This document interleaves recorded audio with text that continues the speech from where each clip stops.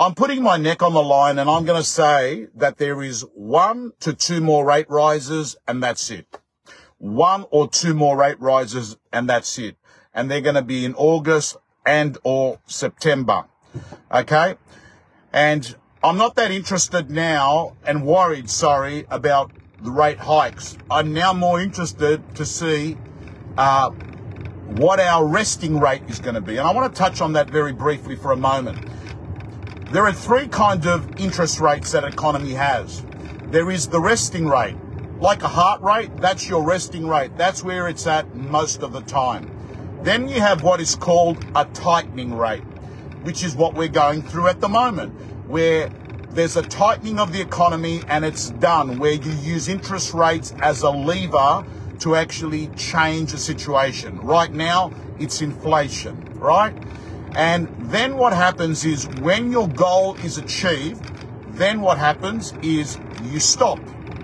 When the goal is achieved, you stop and the Reserve Bank says, okay, the damage has been done, we can stop there. Then what actually happens is you then have a rate, which is a relaxed rate. And this is where you start dropping the rate because you have done the damage that you've done, you've achieved. I'm really keen to see where that resting rate is going to be. And I actually think it's going to probably hover around 6.75 for a while. And then what will happen is we'll go into a relaxed rate.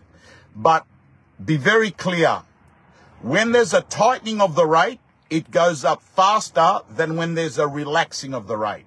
Relaxing of the rate goes slower because the RBA is a conservative organisation, and what they'll do is they'll always take safety first. Let's not go down too quickly. The only time they've gone down very quickly on a rate has been during COVID, where they panicked and they thought we better stimulate this economy, and it was uncharted territory. So, team, that's what I'm saying to people. Some people that are looking for a short-term solution just to cover their costs because they're going from 2% to 6.5%, don't think to yourself that it's going to go back from 6.5% down to 2% again. This could be a period of time for years that you've actually got a higher rate. So if you can't afford a property at the current rate, you should accept that, hey, we might not be able to afford a property in the near future, right?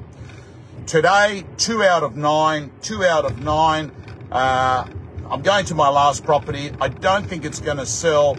However, I do think if you're a buyer, get your mortgage broker, get your bank. Red light camera reported ahead. Red light camera reported ahead. So get your finance approved, because I think buying opportunities are now and around the corner. I had a property today that the owners, it's on my Instagram, they paid $1,402,000 in May last year. And all I can say to you, team, is that today, let me just do this.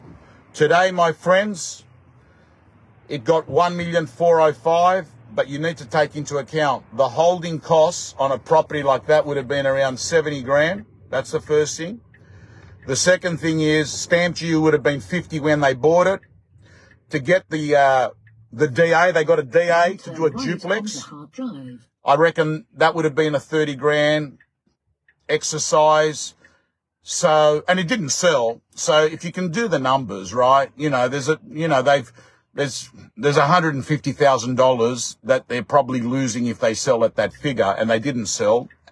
So really, any property, you got to, hey Aaron, hi everyone, come on. Any property that has been bought in the last year or so, don't expect to make a profit. Who's feeling the pain now?